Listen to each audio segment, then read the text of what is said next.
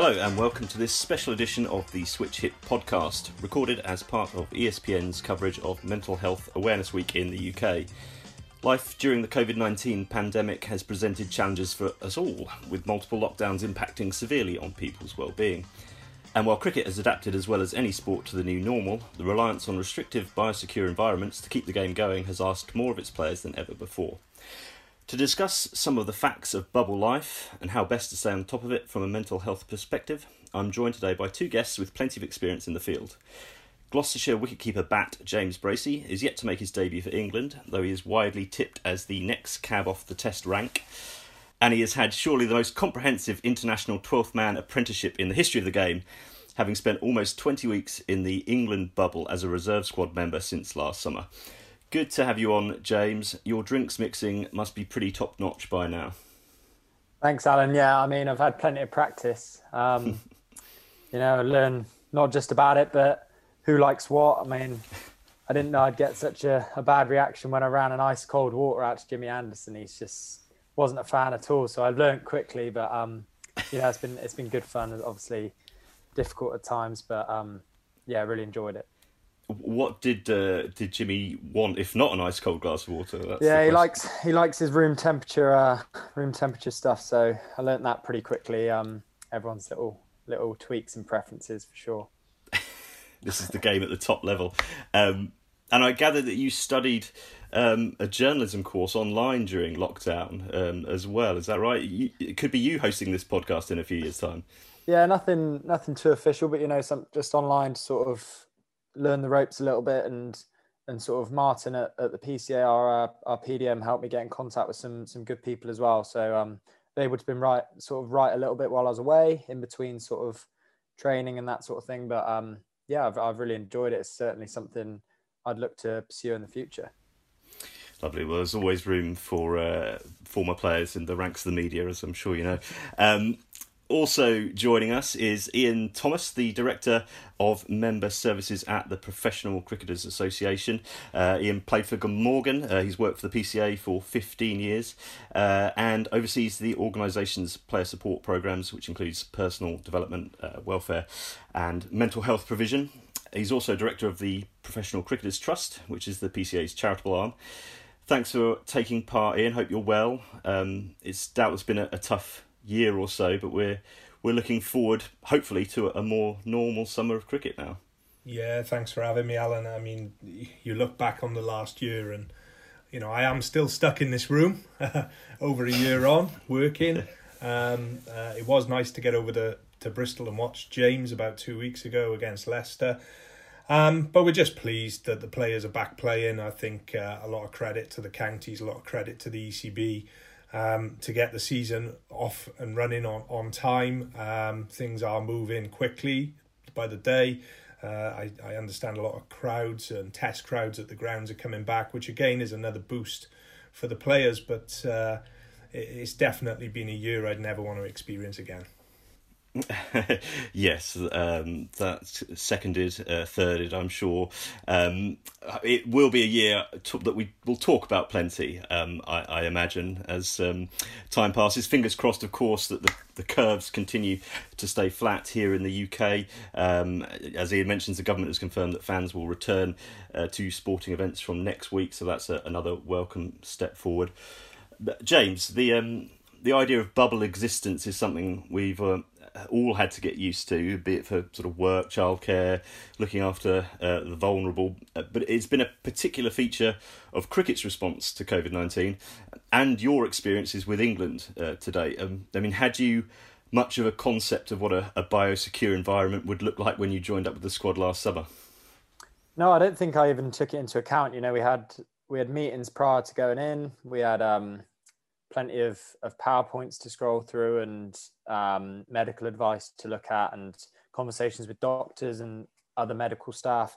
But I think because I was so excited to be involved with an England squad, I didn't really process sort of how serious and how different it would be to normal. And I think having then spent time with people who have obviously spent a lot of time in international cricket prior to this last year, I sort of got a feel of how different it is. And yeah, it was it was certainly challenging, but I think, the effect that it's had on the game from a positive standpoint, being able to play international cricket so soon after the pandemic began, was brilliant. And then obviously to transfer that into county cricket, get stuff done last summer with the Blast and some Bob Willis cricket, as well as a full season this season, is testament to sort of the hard work that was put in those early stages.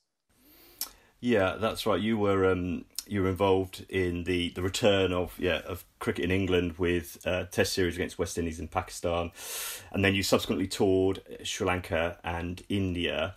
I mean, how has that whole experience been for you personally? Obviously, close to the Test team, close to an international camp, which is what you work for. But having to live in a very restrictive way, and having to come up with coping strategies, I suppose.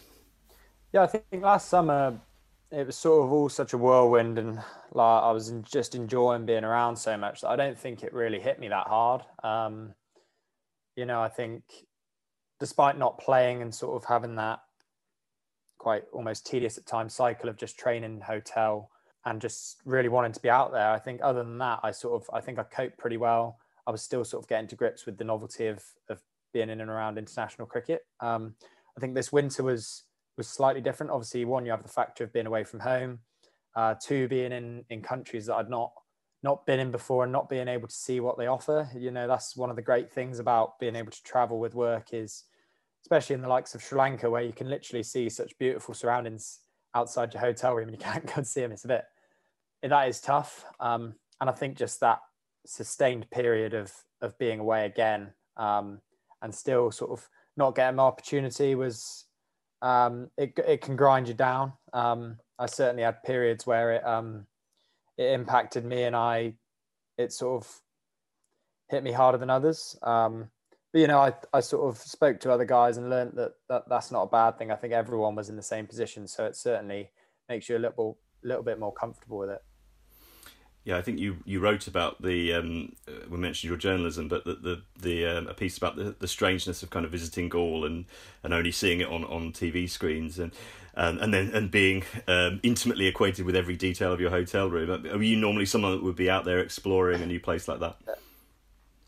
For sure. I mean, I'm quite sociable, so I like being around other people. We found ourselves just playing cards all the time, or just enjoying each other's company where and when we could. But for sure, I like to get out and about. Go back to sort of the Lions tour just prior to the pandemic starting, and that was sort of the best 6 weeks ever. You're obviously in Australia. You can go out and go where you want and see all these beautiful things. So yeah, definitely that would be the ideal. I don't really like being cooped up in my hotel room. I'm not a big gamer. I'm not a big, I don't really like to just be on my own, to be honest. So that was definitely a different dynamic, which I had to get used to.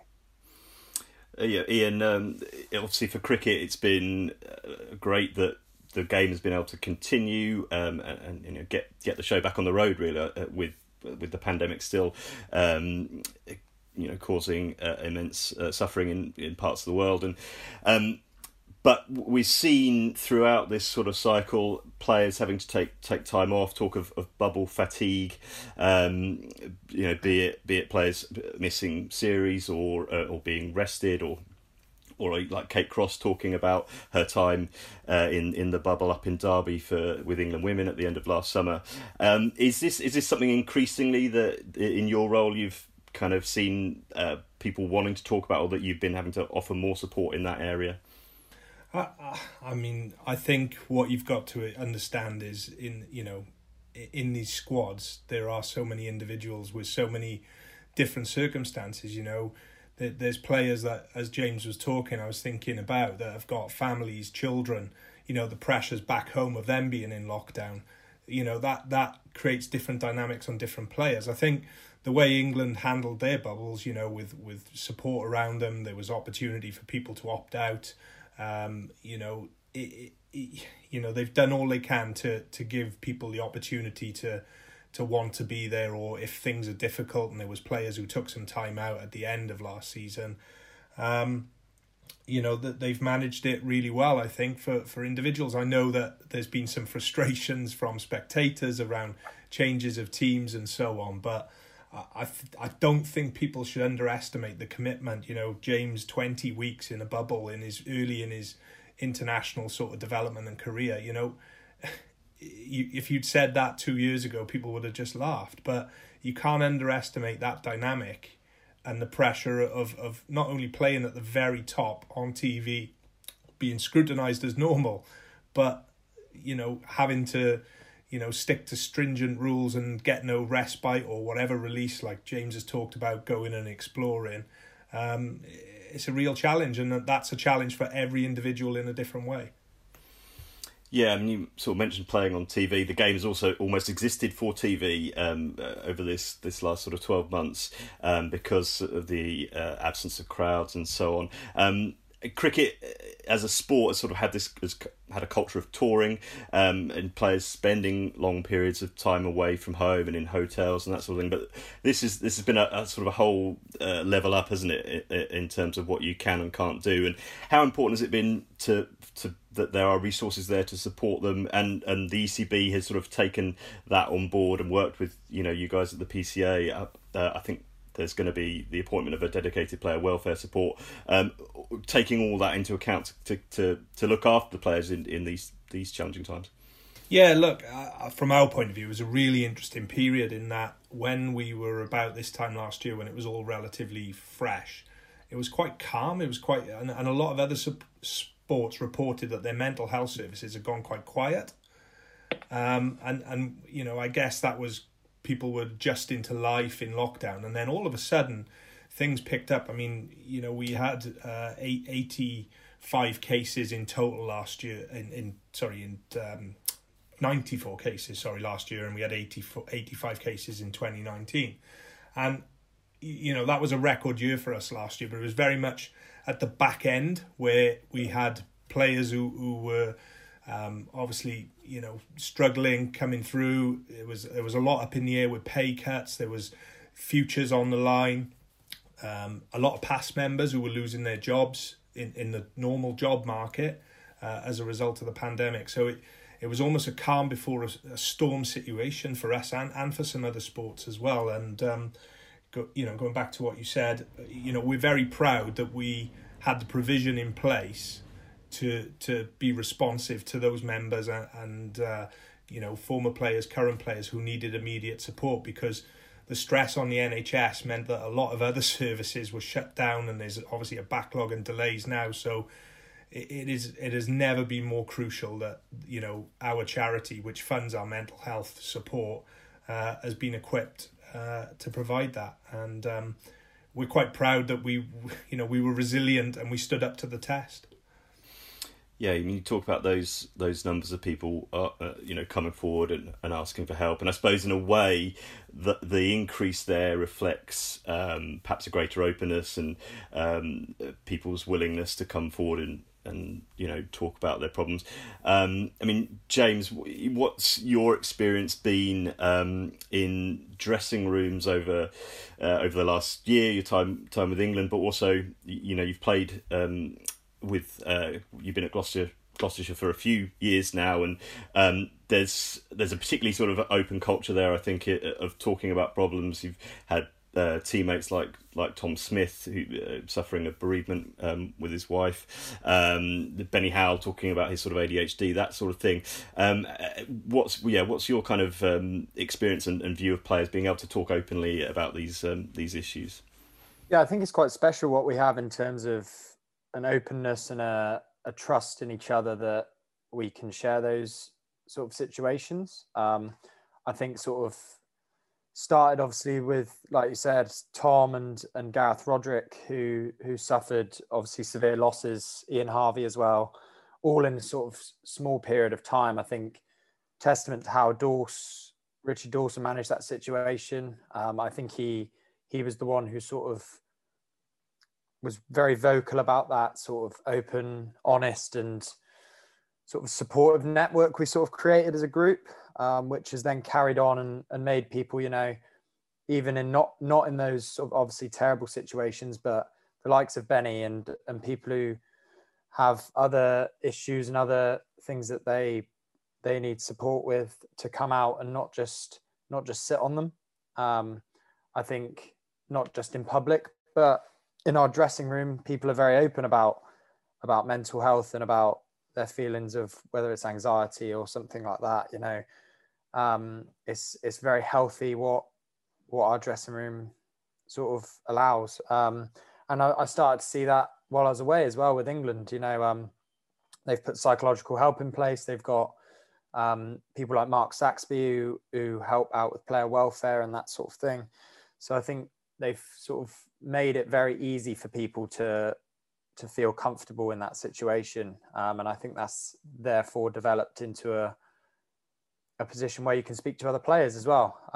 I certainly, when I had troubles while I was away, I felt comfortable going to people. You know, I got help from Jack Leach. Don Best has been very open in the media about how he's felt at times in his career. And I think part of that for him now comes with, he feels a responsibility to make sure no one else gets to that stage and feels like that. So it's certainly very healthy in the dressing rooms I've been in the last year of how mental health is both perceived and people are willing to help.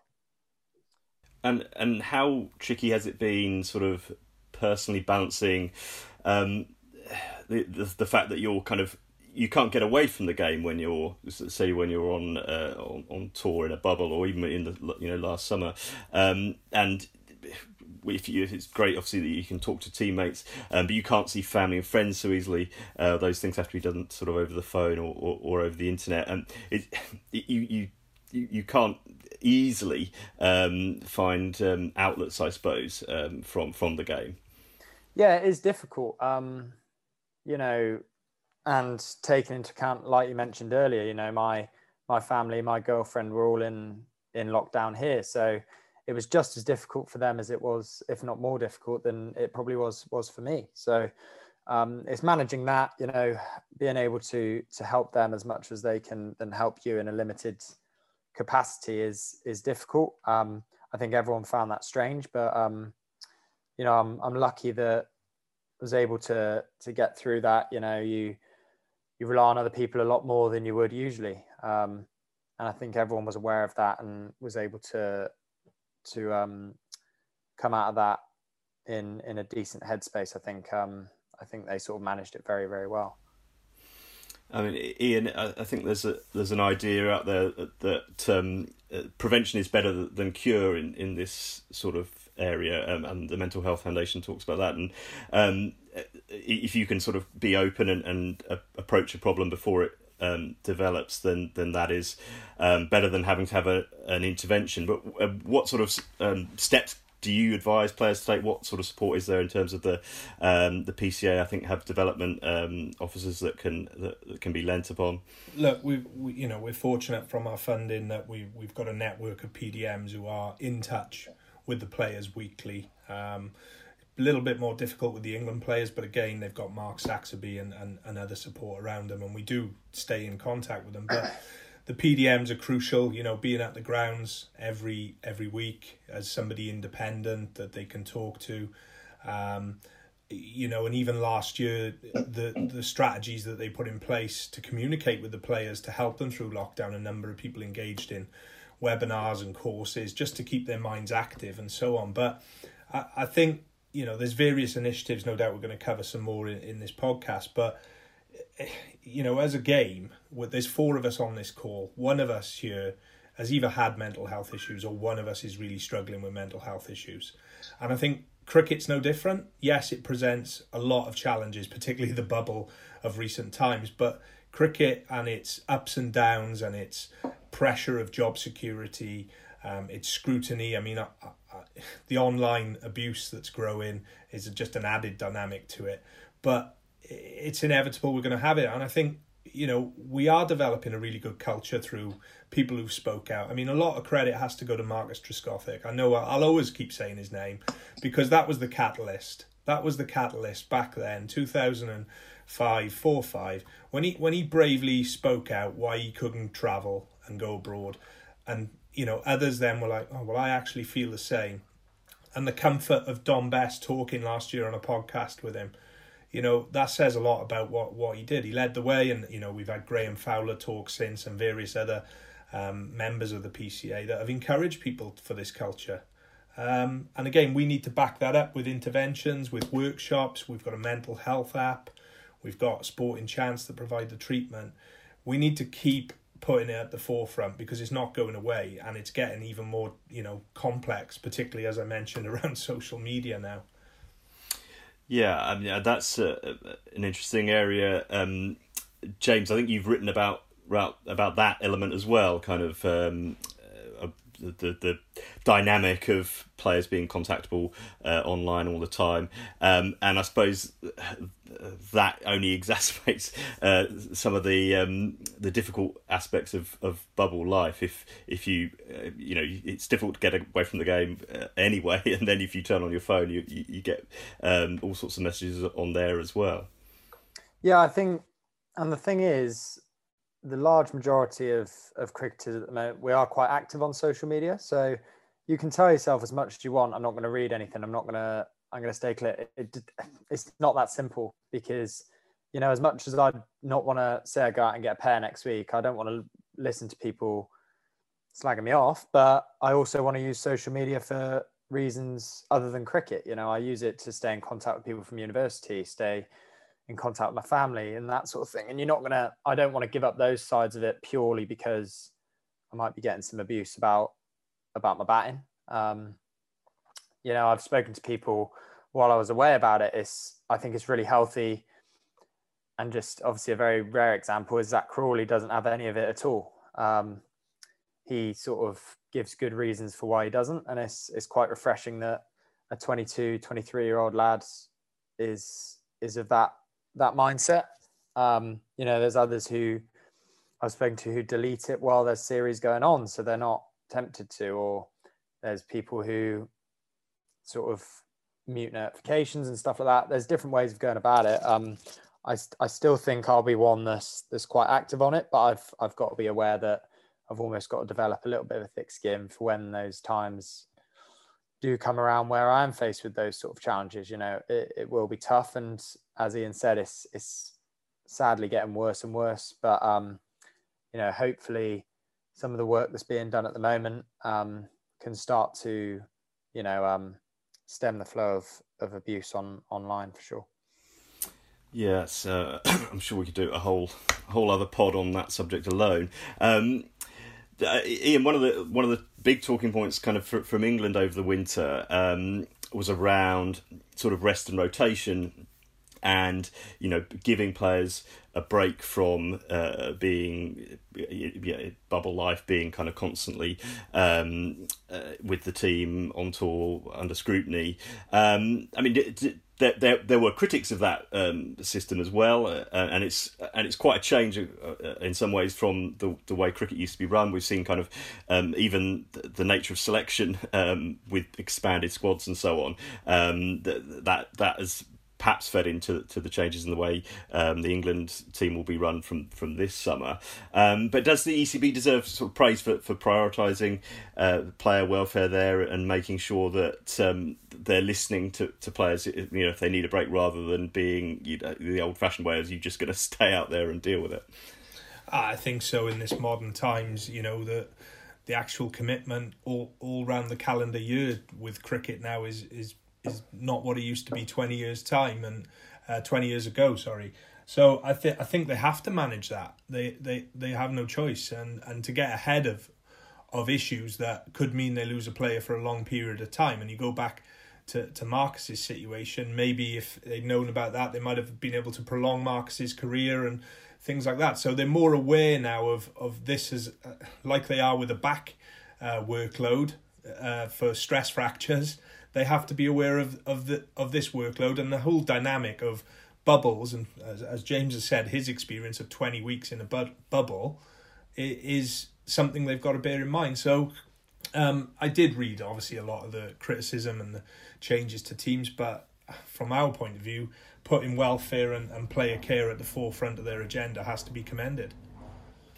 Yeah, and James, is that something, you're quite near the start of your career, relatively speaking, but that you're kind of going in with, I suppose, eyes open on that front and aware that looking after yourself in every aspect is going to be important, having a long and fulfilling career, not just training and kind of staying fit, but the mental side of the game.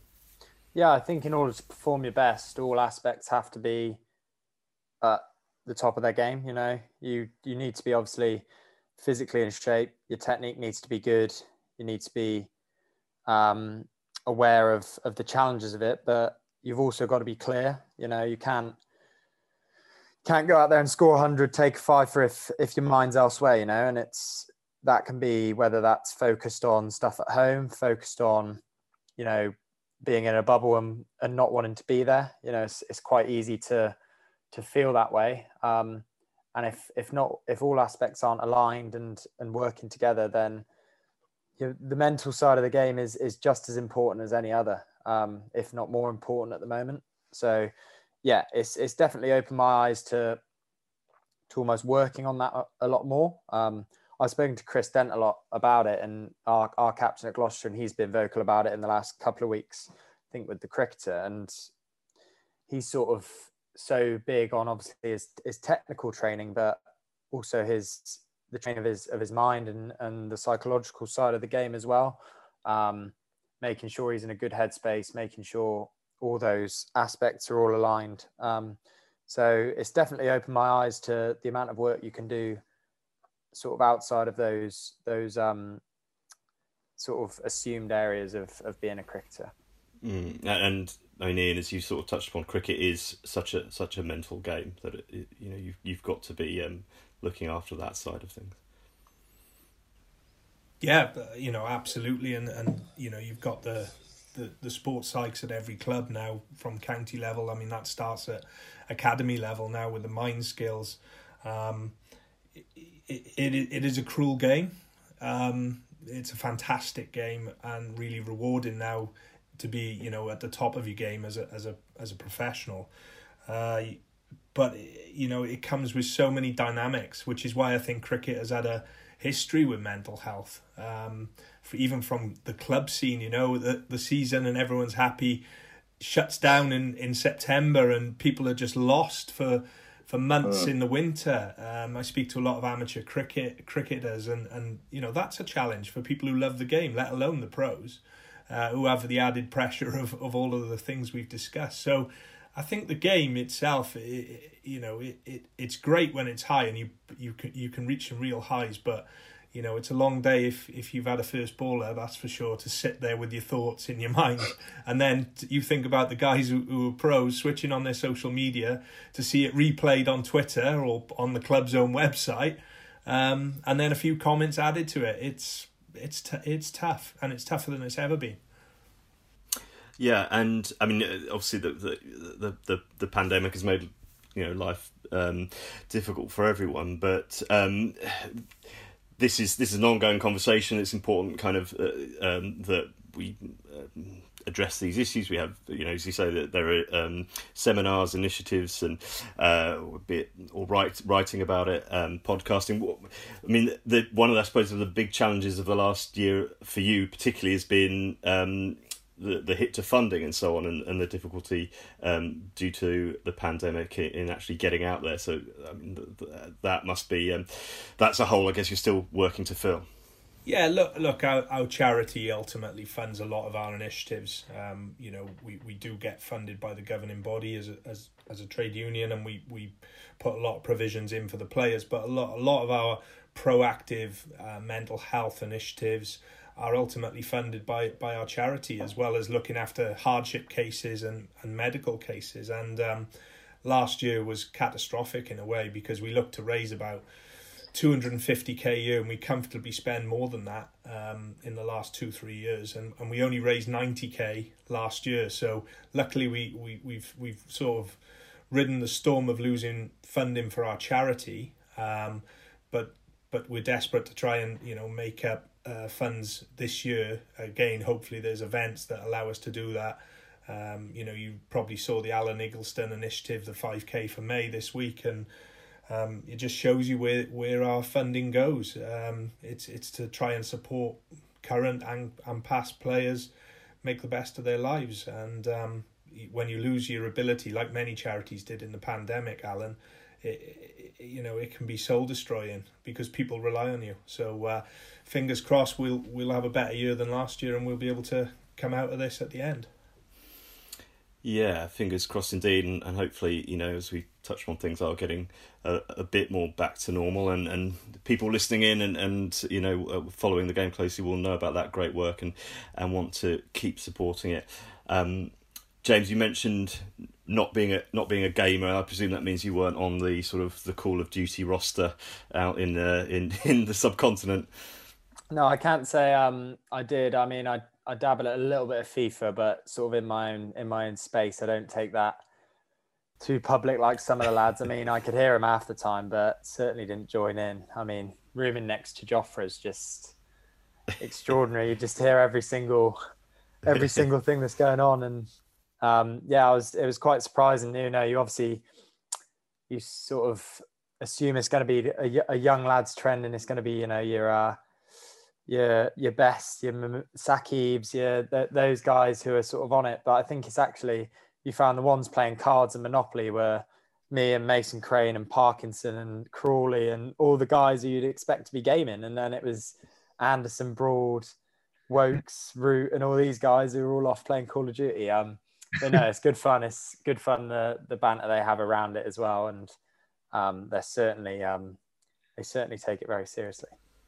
It's good to hear that Monopoly is still has a place for that on tour.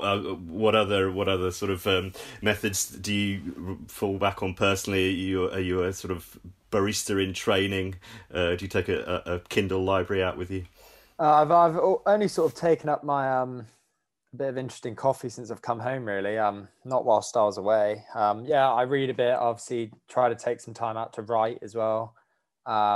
I used Mark Saxby a lot. I've spoken to people from the Press Association and people I know from back at Gloucestershire as well to try and sort of learn the ropes of that a little bit while I was away. But yeah, I mean, mainly just trying to almost get to know people. I think not many people have that chance to sort of embed yourself in that group before you then go on to play.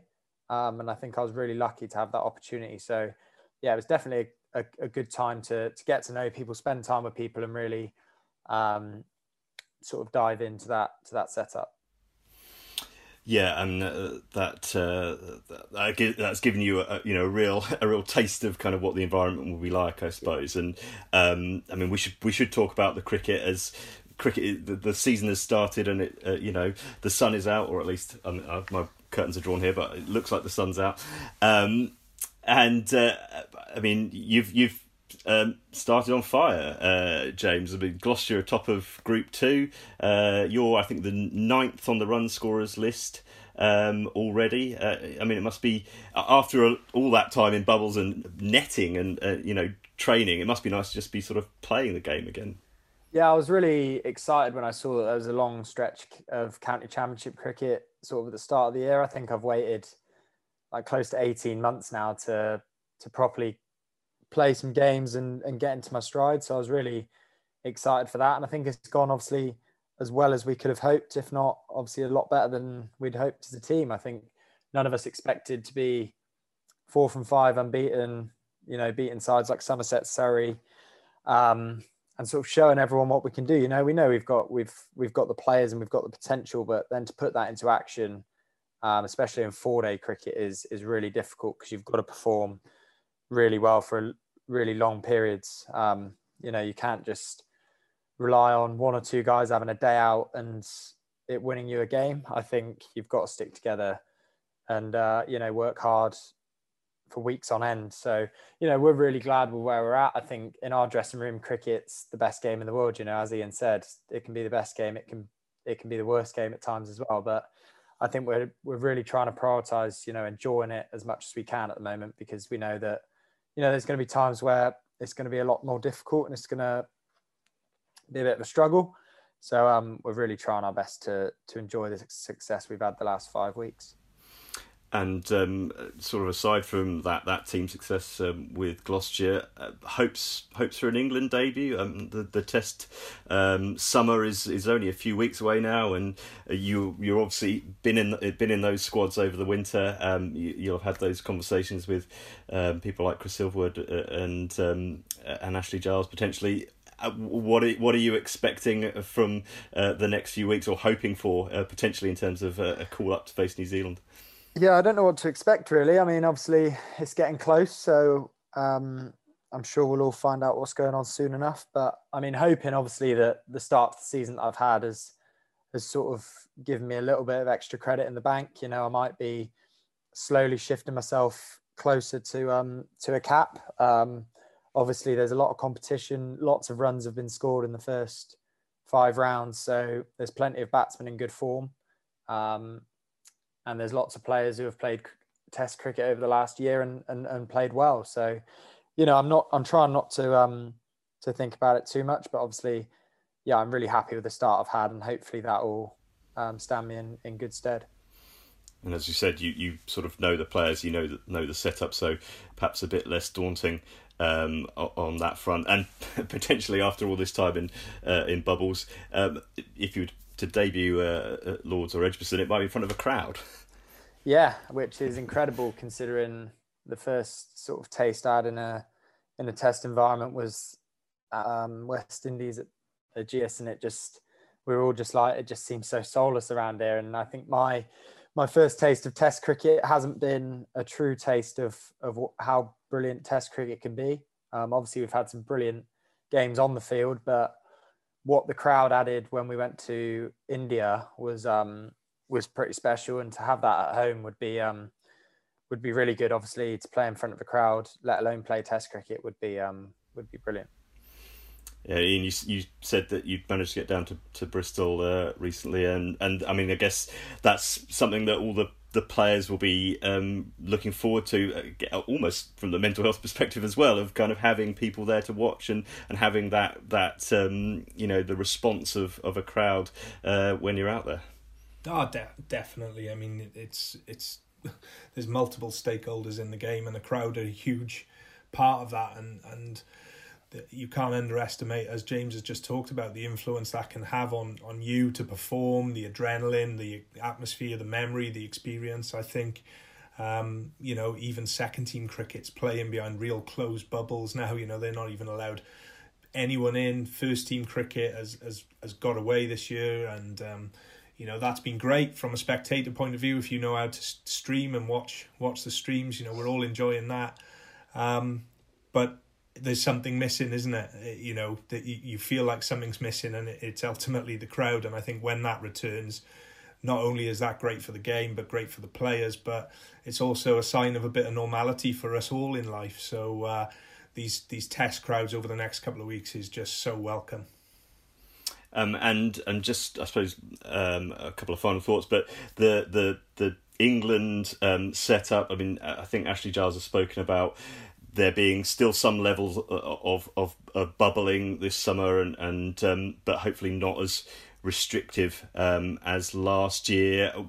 What's your sort of understanding on the latest on that situation?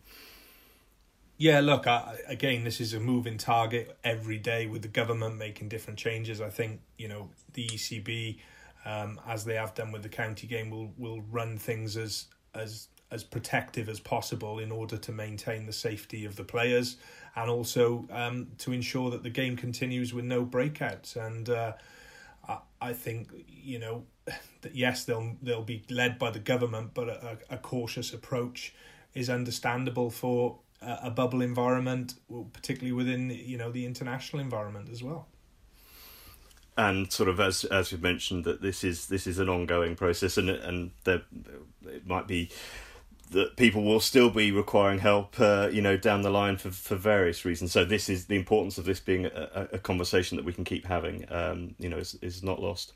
Yeah, look, from our point of view with the mental health, we appreciate the opportunity to talk about these things, even coming on here, to make people aware, or our members aware of the support already this year. You know, I don't mind disclosing we've got 59 cases ongoing. That was up to the end of March.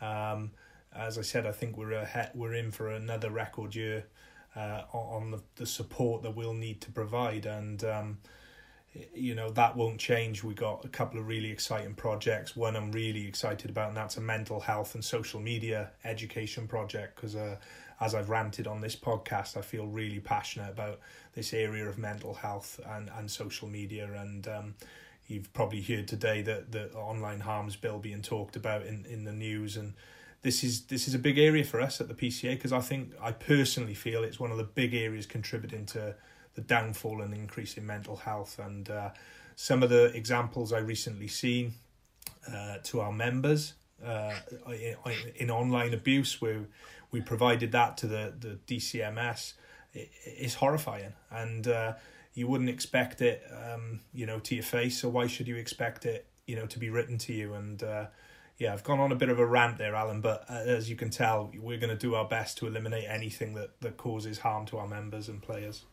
Yeah, absolutely. There's never been a better time probably to encourage people to be kind to one another and to look after one another in personal and online spaces, and all of that. James, good luck with the rest of the summer, and hopefully lots of positive social media feedback over the coming weeks. Yeah, that would be perfect. I'm sure it'll all be good. And many thanks to you both for coming on. It's been great to keep the conversation going. Anyone looking for further information can visit www.mentalhealth.org.uk and www.thepca.co.uk/trust. And we will be running a number of inspiring stories throughout the week on www.espn.co.uk. Thanks all for listening to the Switch It podcast. We will be back for more soon.